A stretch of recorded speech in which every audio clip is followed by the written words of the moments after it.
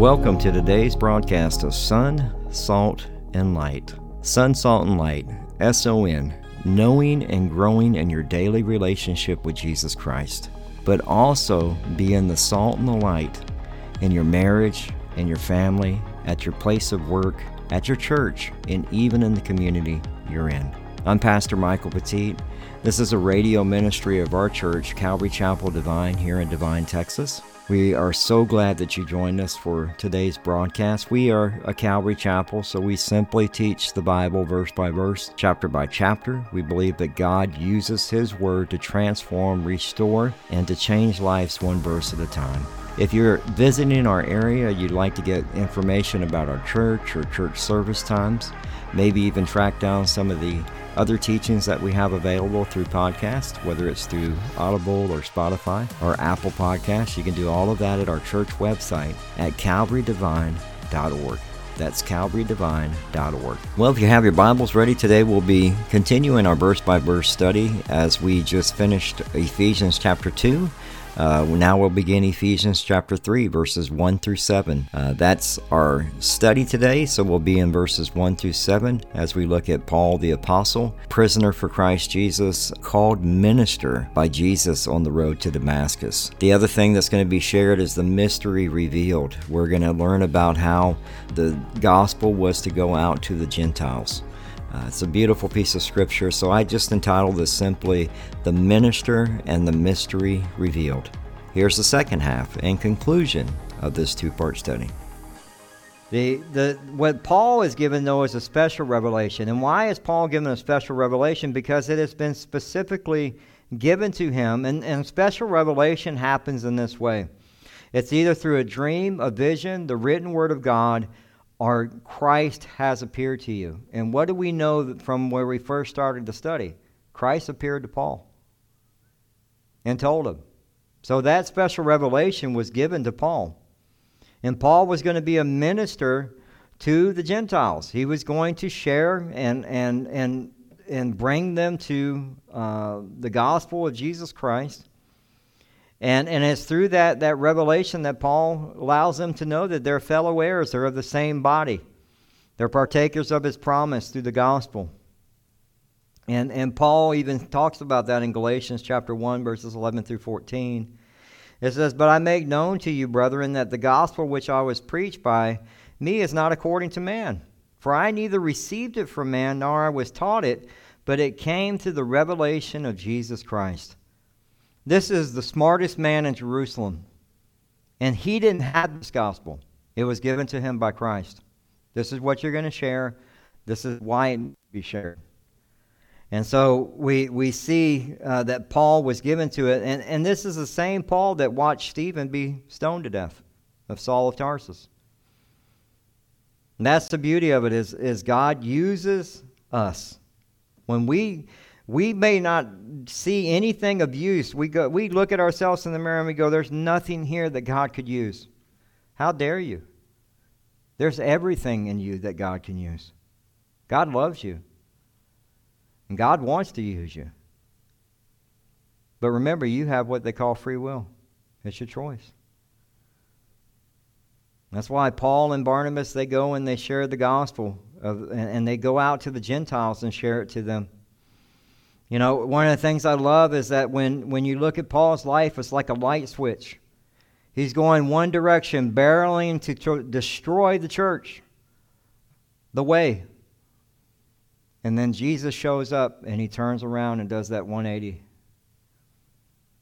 and turns to Jesus.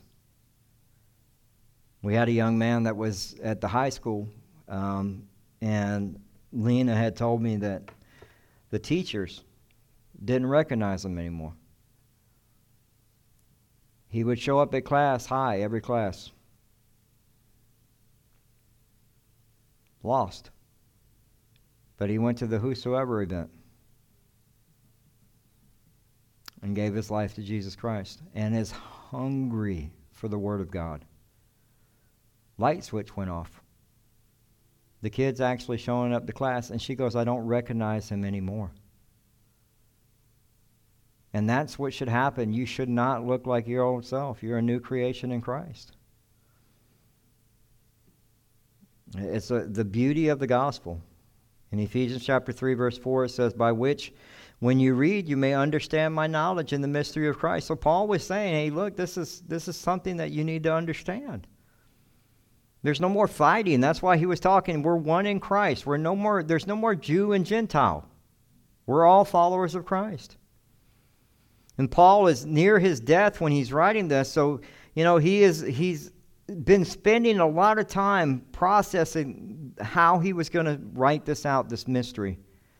And through the Holy Spirit, Paul writes it out and is given. And this would have been something the church would have known because of all the churches that Paul had planted.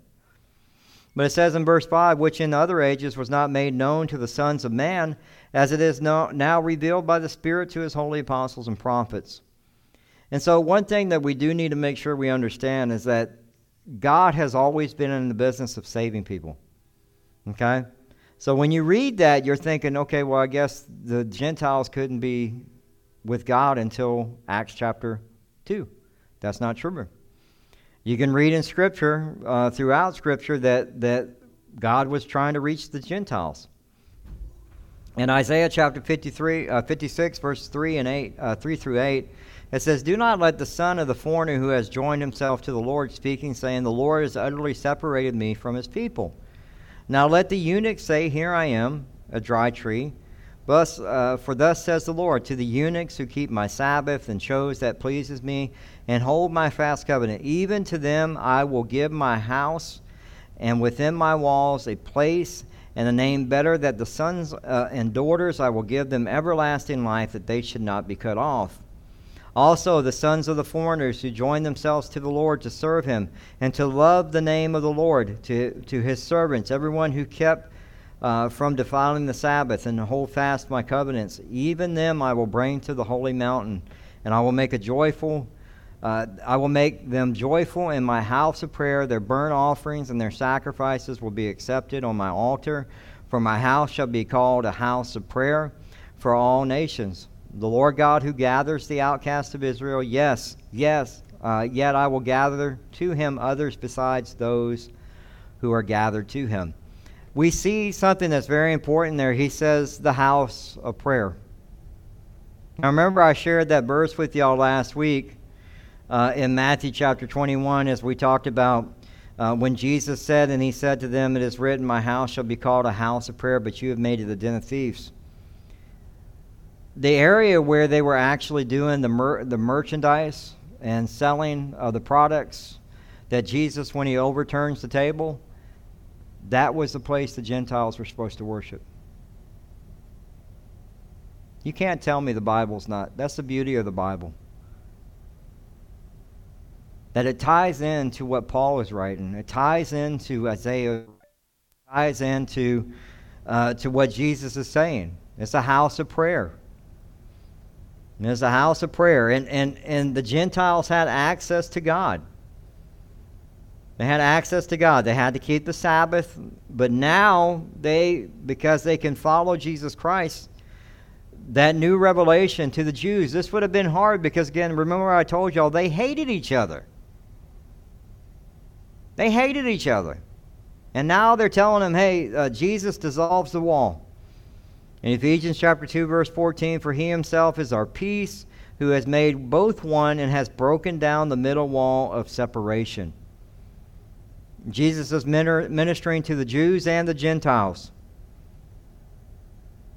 And even when Jesus was here on earth, he was ministering to the Samaritans, who the Jews hated.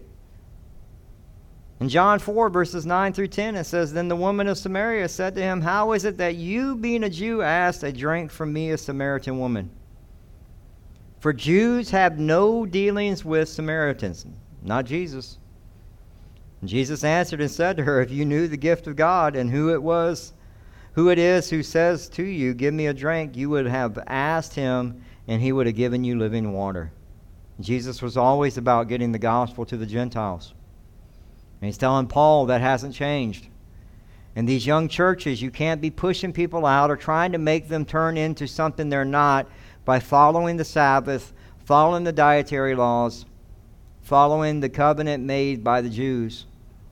It's like that's done. You're one body. You're followers of Christ now. Those things don't save you. It's only Jesus. And that's why he says in verse 6 that the Gentiles should be fellow heirs of the same body and partakers of his promise in the gospel, in Christ through the gospel.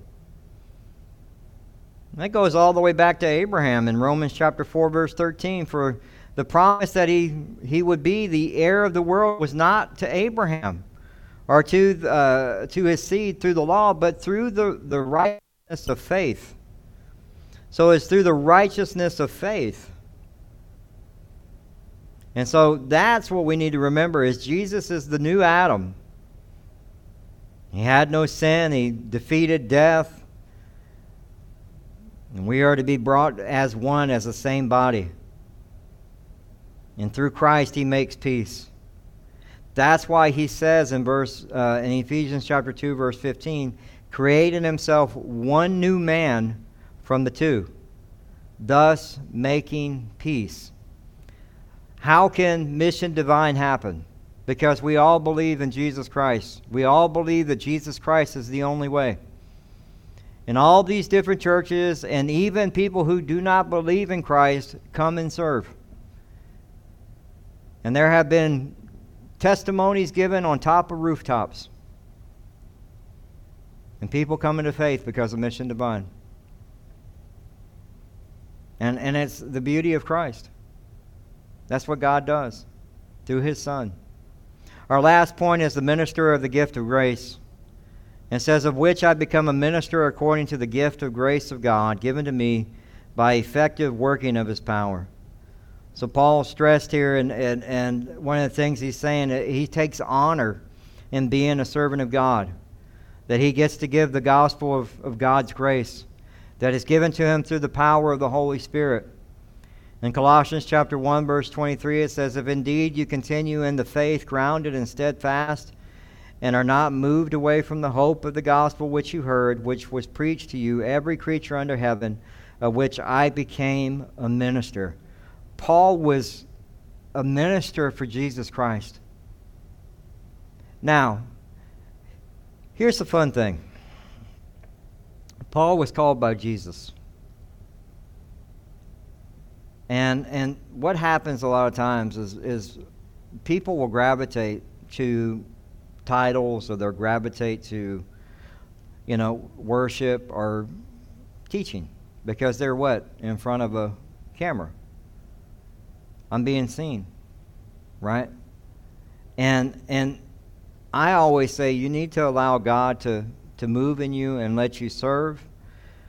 We are all called to serve, and I love Ephesians chapter 2, verse 10. It says, for we are his workmanship, created in Christ Jesus for good works, in which God prepared beforehand that we should walk in them. Now, God has prepared good works. If you are his follower, he has something that he has called you to do. Many things that he's calling you to do. Because it's works, not work. You don't do one thing and you go, okay, I'm done. He's got plenty of things for you to do. But we're all called to be servants. But we're not all called to be pastors or ministers or preachers. That's a calling.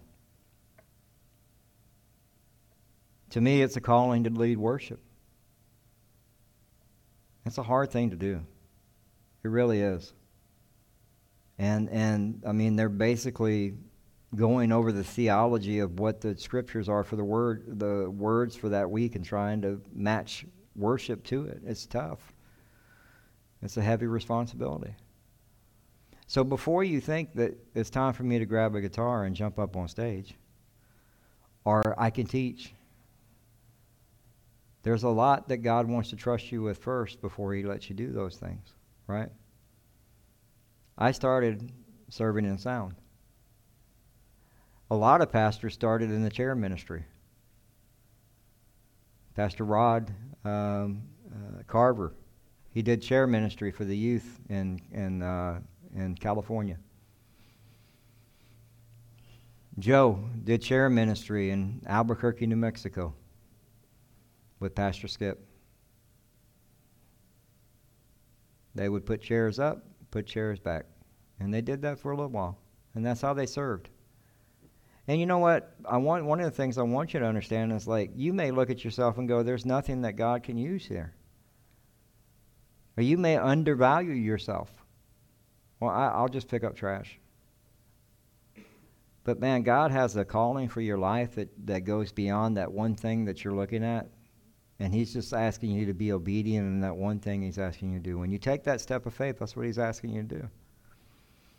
Now, we're all called to be servants. In Mark chapter 10, verses 43 through 45, it says, "Yet shall not be so among you, but whoever desires to become great among you shall be your servant.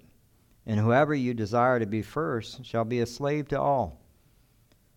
So if you want this pulpit, you'll be a slave to all.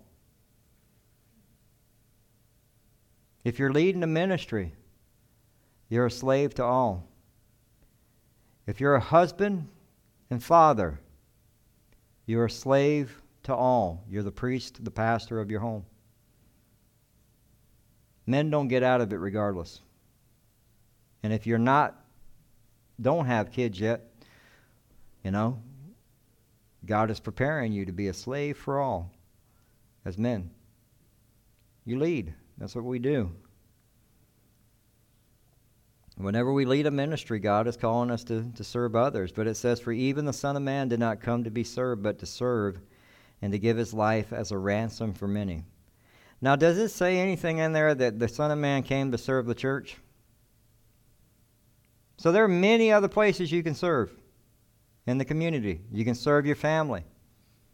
Right now, you may be in a time in your life where that's all you can do because all your kids are small. Be a servant to your family. That may be where you're at. But it's a reminder to us that, man, Paul became a minister, was called to become a minister to preach this gospel.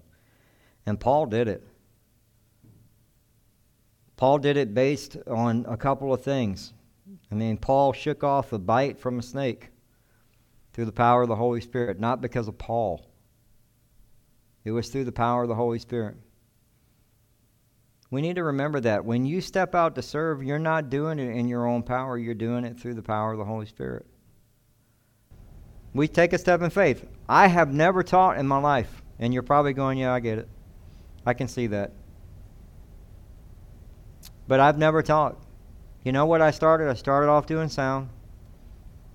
And then they needed somebody to help with radio. And I said, well, I'll help with radio if y'all need help. And then I was attending men's ministry. And the guy that we had for men's ministry, they were moving. And we lost our men's teacher. And I was young in the faith. I was maybe just a little over a year in the faith. And I was like, I've never taught before, but I'll give it a shot. The first time I taught was with the senior pastor and the assistant pastor. That's all that was there. And I was nervous as all get out. But God had put it on my heart to do. And God gifted me to be able to do it. I can't do this because of anything that Mike has. I've never taught in my life. Ever. Ever. God gifts that person. And every person has been given at least one gift. Some of you have multiple gifts. Multiple. And God wants you to use them. And God wants you to use them for what? The kingdom of God. Not Calvary Chapel Divine. Now, we want you to do that. That's awesome. You want to help serve, you want to do stuff? Awesome. But for the kingdom of God. The kingdom of God exists everywhere you go. Think about that. It's important. So what is our application for this? As we see Paul being called to be a minister, one of the things I had put on here, are you learning to do ministry? Are you in ministry? And so part of my job is to equip you for the ministry. In Ephesians chapter 4, verse 12, for the equipping of the saints, for the work of the ministry, for the edifying of the body of Christ. That's my job, is to equip you. Now, you may start off doing curtains. Or passing out communion. And God may have something else that you haven't seen yet. And He's trying to get you to be faithful in the little things as He gives you more. But just remember, God wants to use you for the what? Kingdom of God. You can go serve the homeless. It doesn't have to be for this church. I'll support you as you do it. You know why? Because you're doing the work of the kingdom. And you're going to be getting the gospel out to a lot of people that need Jesus Christ. And whatever we can do to help you support that, that's what we need to do. The other thing is, do you feel like you're not equipped for the calling that you have? Or maybe you don't understand what my calling is. Or maybe you're avoiding it. I'm speaking from my point of view. When I was called to plant this church, I was diagnosed with porphyria. And I ran from planting this church.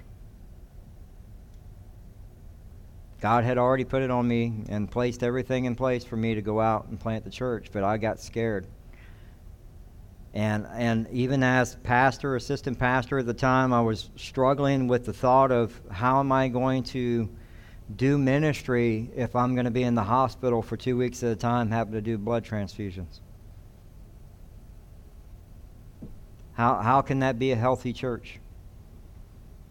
And for probably 3 months, I floundered, guessing the call that God had put on my life. And the devil was winning every bit of it. I was getting knocked around.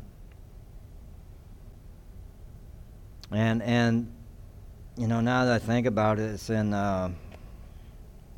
probably my favorite verse in the Bible. Let me see if I can find it. I should have had it ready. But through that, it was the I remember coming and I was preparing a study because I was still teaching men's at the time. And I was struggling with that call. I was like, man, I don't know if this is what I'm supposed to do, because maybe I'm just supposed to sit here and be an assistant pastor because the support will be here. So if I do get sick, somebody else will be able to step in and it won't hurt the church. And so when people are sick, they hold a special place in my heart because I know what that is. Whether it's anxiety, whether it's, I go through bouts of stuff like that because it's what happens is I push too much oxygen into my bloodstream, and you're dealing with feelings of your legs that you never thought you could feel, and you're just like, Lord, take me now. There are times at 3 o'clock in the morning, I'm like, okay, Lord, if this is it, I'm good. And then it passes. But Isaiah chapter 41, verse 10 was a verse that came to me when I was studying. And I've shared this with y'all many of times. Fear not, for I am with you. Be not dismayed, for I am your God. I will strengthen you. Yes, I will help you. I will uphold you with my righteous right hand. Isaiah 41:10. If you're ever in a hole you're trying to dig yourself out of, stop digging, because He will strengthen you. God will show you and clear up all the storms that you can answer the call. If you don't know what your call is and you're going, I don't know what it is, start somewhere. Just get started. I didn't know my calling was sound, and I'm sure the sound team is like, it wasn't your calling. Right? But it's okay. You start somewhere. If you do that for a little bit and you go, this is not it, it's okay. Go to something else. Eventually, because let me tell you something, when you're doing it, oh, praise God, you get the power of the Holy Spirit that just, it doesn't seem like work. I'm usually doing stuff for this church 6 days a week, and it does not feel like work at all. I love it. I love it. And when God equips you and you know what it is that you're called to do, man, there's such a peace in it and a joy in it. It doesn't mean that it won't be hard at times, but there's a peace and a joy in it, and there's grace in it. And the other piece of application, don't beat yourself up. Remember, there's grace for the journey. There's grace for the journey. Well, that concludes today's broadcast of Sun, Salt, and Light Radio. We hope that you enjoyed it. If you'd like to submit a prayer request or get in contact with us or find out service times, you can do all of that at our website, as well as get our podcast at Spotify, Audible, TuneIn Radio. Pretty much wherever you can find a podcast, you can just type in Sun, Salt, and Light and you'll find it.